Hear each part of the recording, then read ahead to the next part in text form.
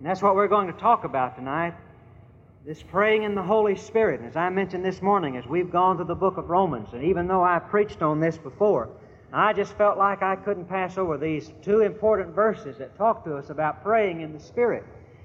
Because one of the most effective weapons that God has placed at the disposal of His people is this matter of intercessory prayer. I thought I knew what intercessory prayer was all about until I've read recently a book by the name of Rees Howells, R-E-E-S, that's the first name, and H-O-W-E-L-L-S, Rees Howells, Intercessor. It's the biography of a man by the name of Rees Howells who learned the real secret of intercession. I want you to know that you'll never read another book like that book. I don't think that I've ever read any other book that has challenged me and broke my heart as much as that book has. We've ordered some copies, and if you want a copy, if you've got the strength to read it, not everybody will know what to do with it. But I tell you, if you're interested in this matter of praying and learning how to intercede for others, I think you would be well profited by reading this. I'm reminded of what God spoke through the prophet Isaiah. He says, I looked and searched for an intercessor. And he says, in all the land of Israel, I wondered, I was amazed, I found not one. I found not one. God spoke to the prophet Ezekiel, and he said, I look for a man to stand in the gap, to make up the hedge between judgment. That's what an intercessor is. It's a person who stands between a needy soul and a holy God and lays down his life on the battlefield of prayer for it. And I think what God needs more than anything else today are people who are sold out and committed to this matter of getting people on their heart and praying for people, praying for revival, and praying for lost souls, and praying for broken homes, and praying for runaway children, and praying for straying children.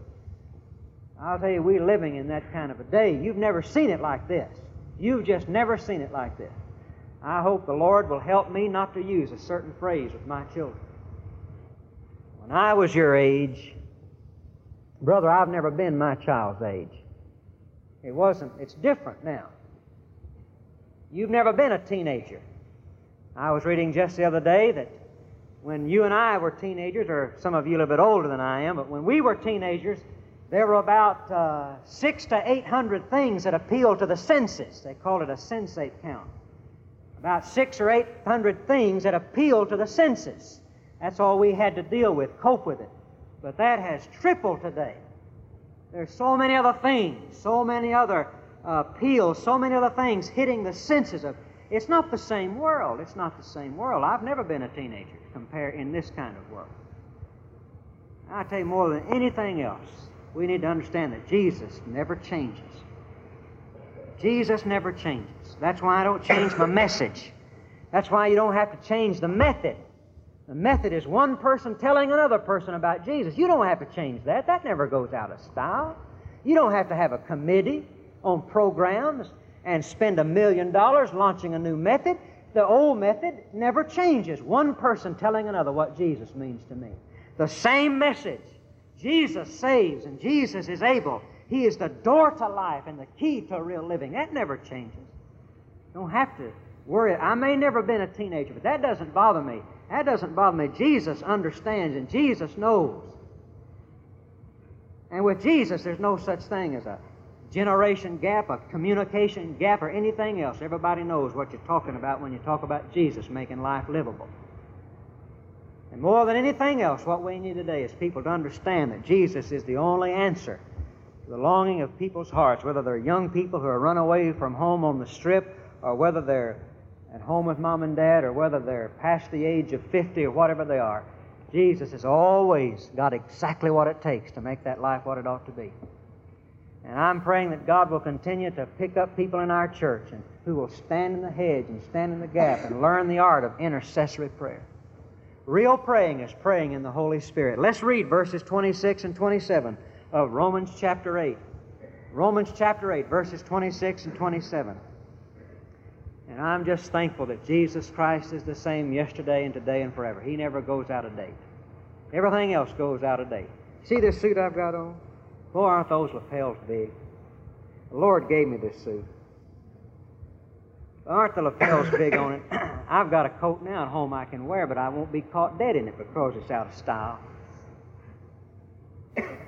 I heard a fellow say one time, he gave his testimony, he used to love cars so much, and he says, I did a research and I found that the new car smell on a General Motors car lasts 27 days. Oh my, have you ever bought a new car, drive it off the shoulder, the minute it hits the pavement, you've lost $1,000. Things change. The world changes. The world is changing. I'm glad Jesus never changes. I want to be anchored to something that never changes, and I praise God I am.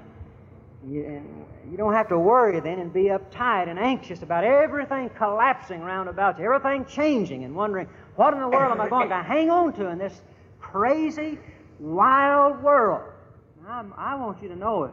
I'd be scared to death tonight if I wasn't anchored to Jesus.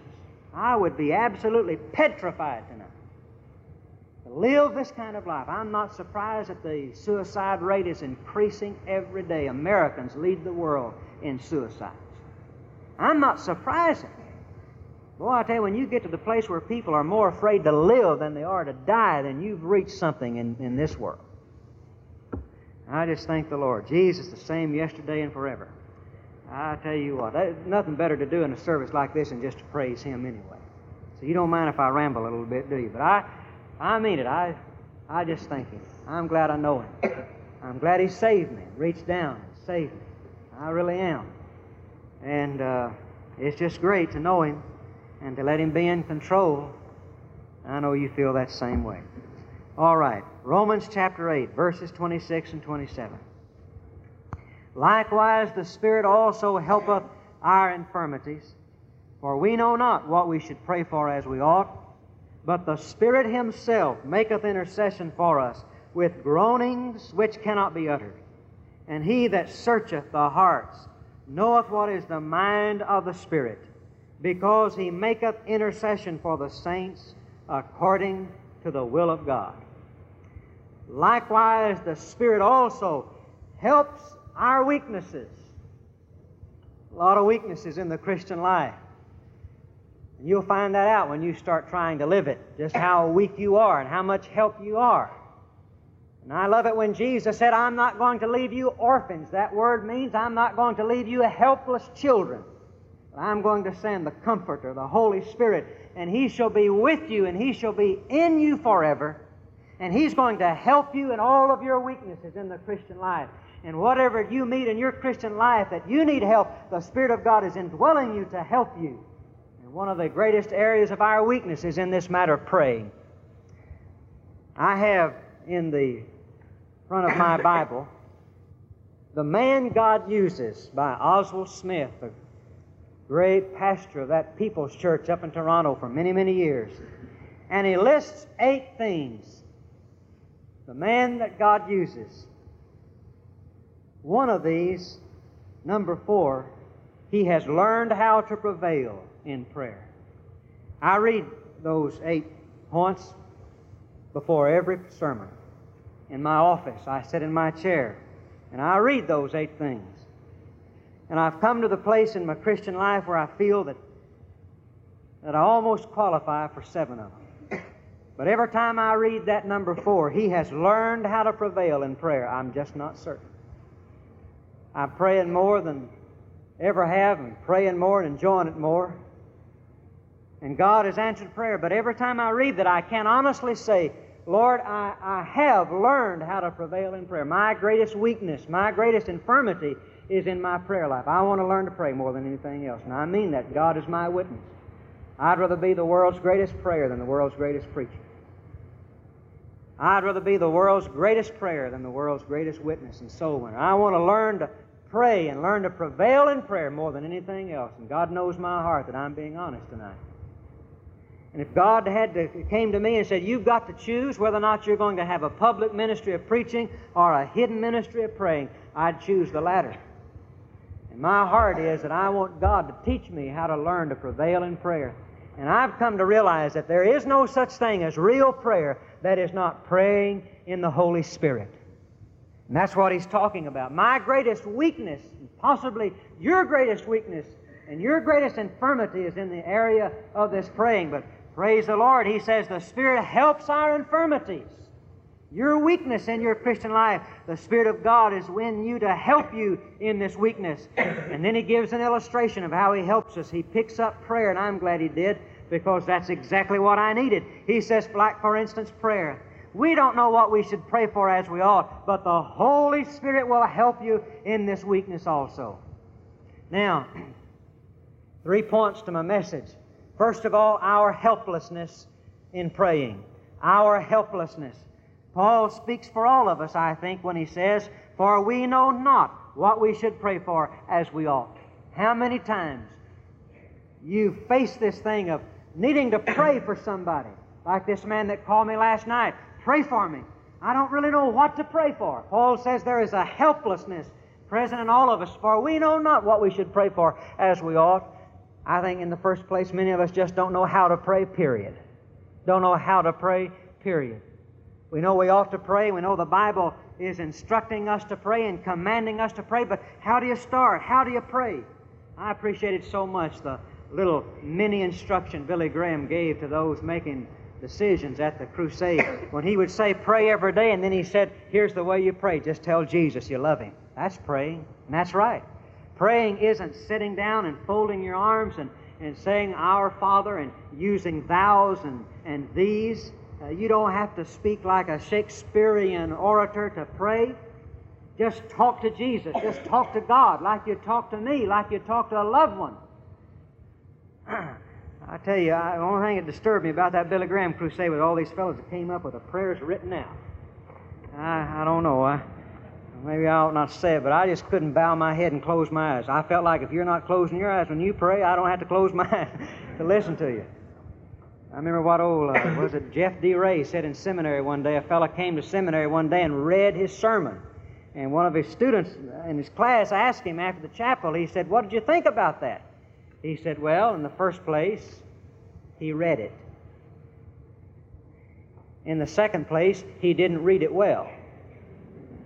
In the third place, it wasn't fit to be read. I don't know.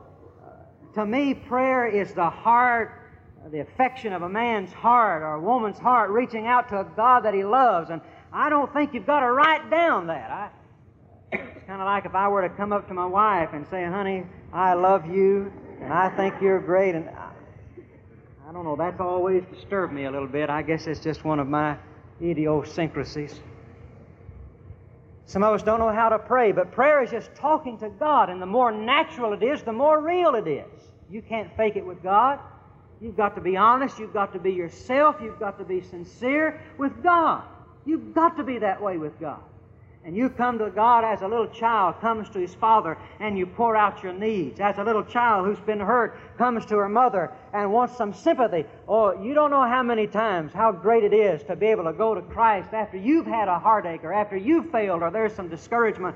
And I read where John laid his head on the bosom of Jesus. And I tell you, that's what I do in prayer. That's what I do in prayer. I'm going to Jesus and I'm laying my head on His bosom and resting myself because I know He loves me and He understands and He's sympathetic. It's the love of a child going out for his Heavenly Father needing help and sympathy and understanding. It's going to Him and thanking Him and praising Him for what He is and how good He is and all the things that He's done. Prayer is the natural response of a loving heart to a loving God. Some of us don't know how to pray. We just don't know how to pray. Listen, the Holy Spirit teaches you to pray. The Holy Spirit teaches us how to pray. Like the disciples came to Jesus one day. They saw Jesus praying and they said, Lord, teach us to pray. Teach us to pray. Now, they'd been taught to pray ever since they were little children. They'd been taught to pray, but not really.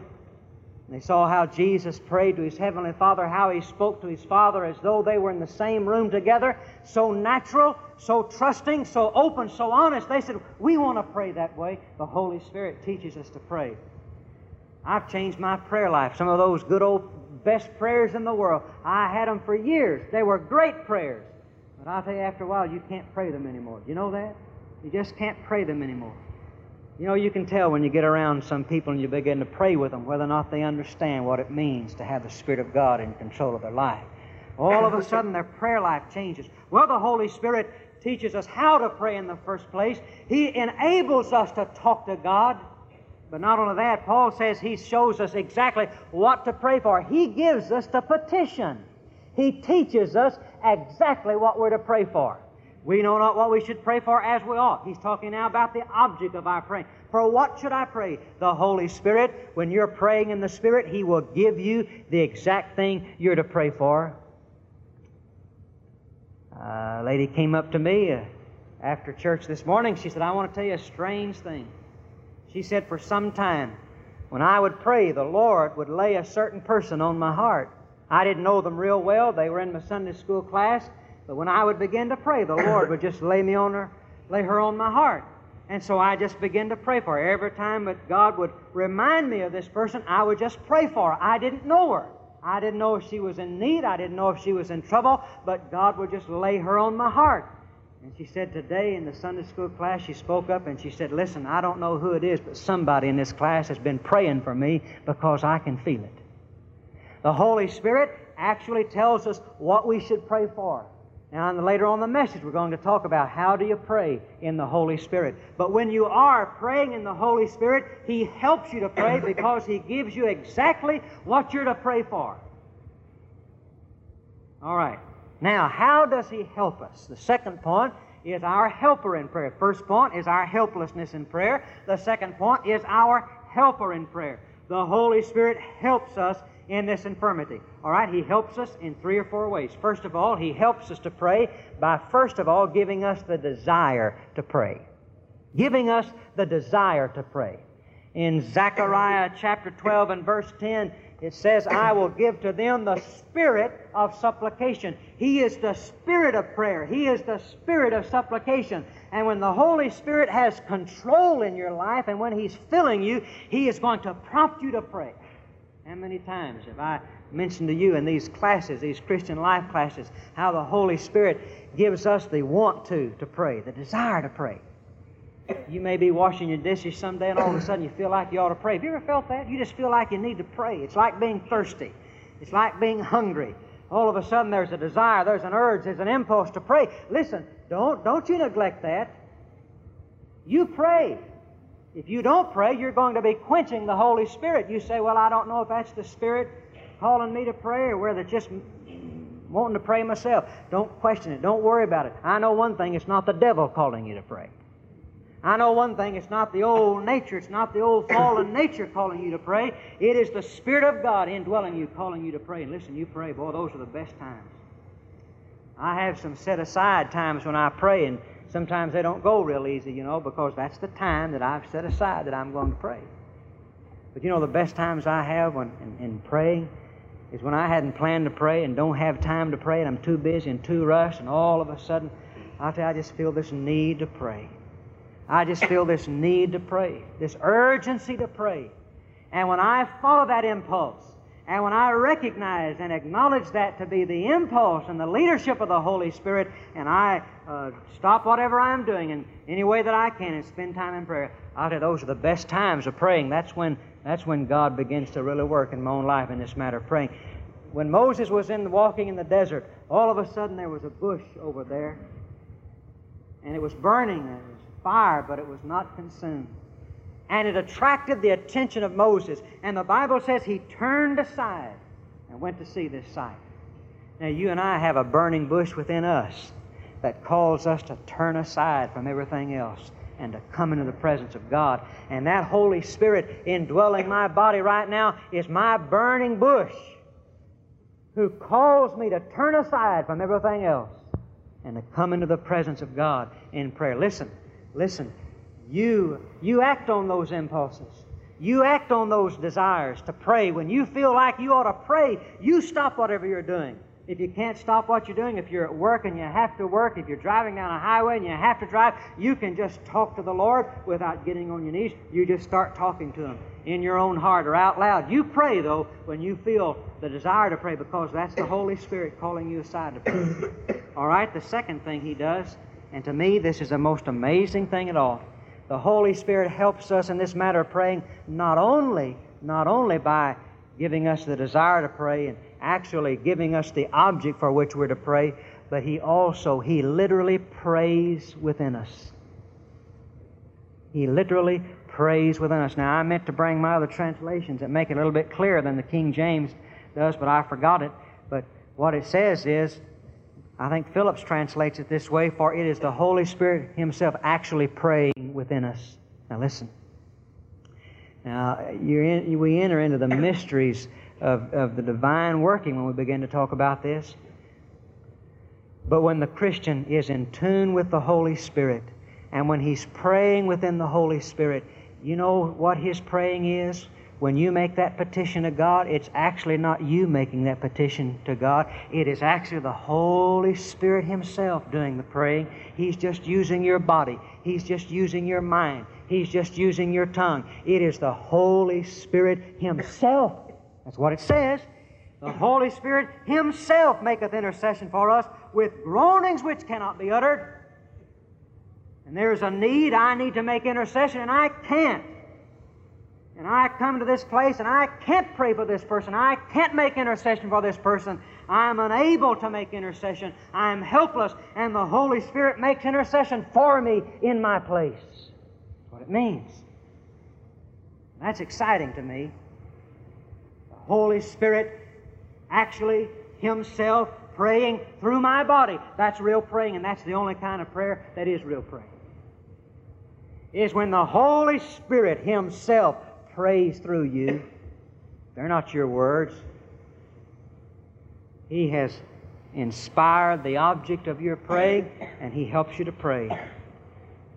Why do we find that so difficult to believe? Because we believe it in other realms. For instance, don't we believe it in preaching? Don't you think this ought to be the Holy Spirit speaking to you tonight through my body instead of just me preaching? Don't you believe that? Don't you think that real preaching is not a man getting up and saying what he thinks and preaching in his own strength? But isn't it true, doesn't the Bible teach, that the Holy Spirit speaks through lips of clay? Isn't that right? Isn't that right about witnessing?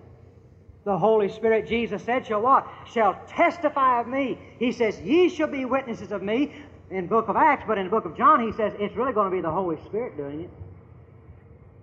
And when you go out and you witness to somebody about Jesus, you share Jesus with somebody, Jesus says that's the Holy Spirit speaking through you. Don't you believe that? And why is it so hard for us to believe that it's also true in the area of prayer? Because you see, the Holy Spirit does it all, whether it's preaching or witnessing or living. It's the Holy Spirit. He actually prays through us. It's Him praying through us. But there's something else here. The Holy Spirit, the third point of the message is the hearing of our prayers. Every prayer that is prayed in the Holy Spirit is always heard and always answered. Listen, verse 27. And He that searcheth the hearts knoweth what is in the mind of the Spirit, because He maketh intercession for the saints according to the will of God. He maketh intercession for the saints according to the will of God. And the Bible says in 1 John chapter 5 that when we ask anything according to the will of God, He hears us. And we know that if He hears us, we also have the petitions that we have desired of Him. Anytime I make my petition, and that petition is according to the will of God, that prayer is going to be answered. And the Holy Spirit always intercedes according to the will of God. That means that every prayer petition, every prayer that originates with the Holy Spirit is going to be answered. Going to be answered. Of course, the big question then is, how do you pray in the Holy Spirit? How do you pray then in the Holy Spirit? Well, you pray in the Holy Spirit the same way you live in the Spirit, and the same way you witness in the Spirit, and the same way you preach in the Spirit. First of all, the Holy Spirit has to be absolutely in control. The Holy Spirit has to be absolutely in control.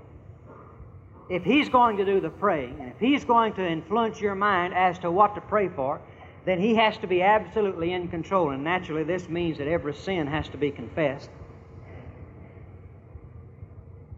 If you go to God and there's unforgiveness in your heart against somebody, or there's some little pet sin that you're still hanging on to, the Holy Spirit is not in control. David said, "The Lord will not hear me if I regard iniquity in my heart." James says, "The effectual fervent prayer of a righteous man availeth not." Of a righteous man availeth much. If the Spirit of God is in control, this means every sin must be confessed.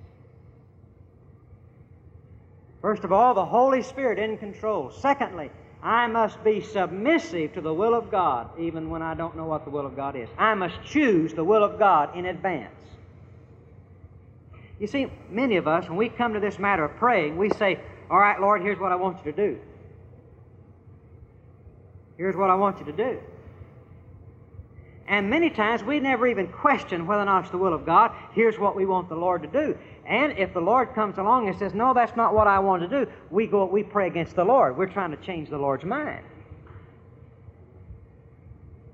First of all, before you even begin to pray, you must be submissive to the will of God in this matter. Let's suppose you're praying for the recovery of a loved one. You've got a loved one that is seriously ill, and you're praying for their recovery. First of all, you must be willing to accept God's will, whatever it is. If God's will is that that loved one not recover and die, you must accept that. I don't mean bear it, I mean accept it.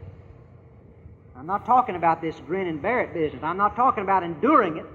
Naturally, you have to accept it because you can't do anything about it. No, that's not what I'm talking about. You must accept the losing of that loved one, being thankful to God in all things. Without bitterness, without questioning. There's a difference. I'm not talking about enduring it and bearing it. I'm talking about accepting it, saying, "Lord, I want this loved one of mine to be healed. But Lord, I want your will more than I want him to be healed. And I accept your will. I submit myself to your will. If you don't want me to get this job, if you don't want this thing to come to pass, if you don't want this, I submit myself to your will." I doubt seriously if God is ever going to hear the prayer of anybody who, first of all, is not submitted to the will of God. You see, if we're going to be praying in the Spirit, you've got to be praying selflessly. There can absolutely be no selfishness in your praying. And the only way that you can extract all selfishness from your praying is to submit yourself to choose the will of God in advance before you ever know what it is. Blind faith, if you want to call it that. And then, the third thing, you must by faith accept the leadership of the Holy Spirit. By faith. Now listen, if I come to the time of praying and I submit myself as best I know how by an act of my will to the control of the Holy Spirit, this means if He convicts me of a sin, I confess it. This means if He says you need to go and make it right with that brother, I do it. This means if He says I want you to go make restitution for that thing you took, I do it.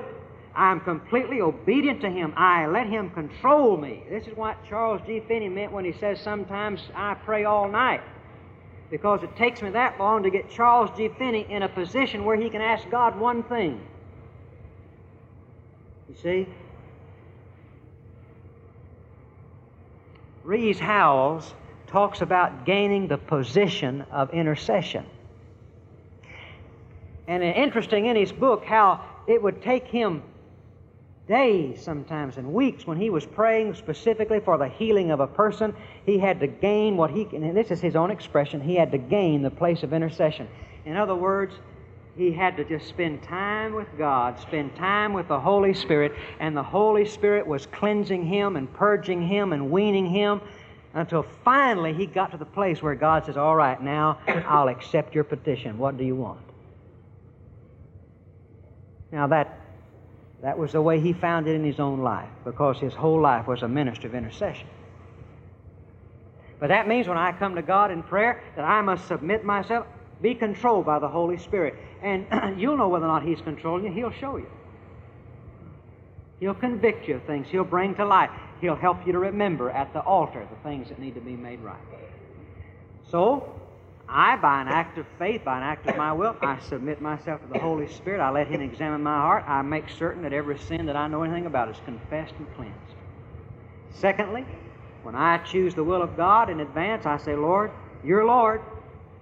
I want Your will more than I want what I'm going to ask for. I believe that when I have done that, I have every right to assume the Holy Spirit is filling. And then when I wait in His presence, if I have turned the control of my body, if I have submitted my mind, my will to Him, and have given Him control of my life, I have the right to assume then that the petitions, the desires, the impulses that arise in my praying are prompted by the Holy Spirit. Now there's a way to test that.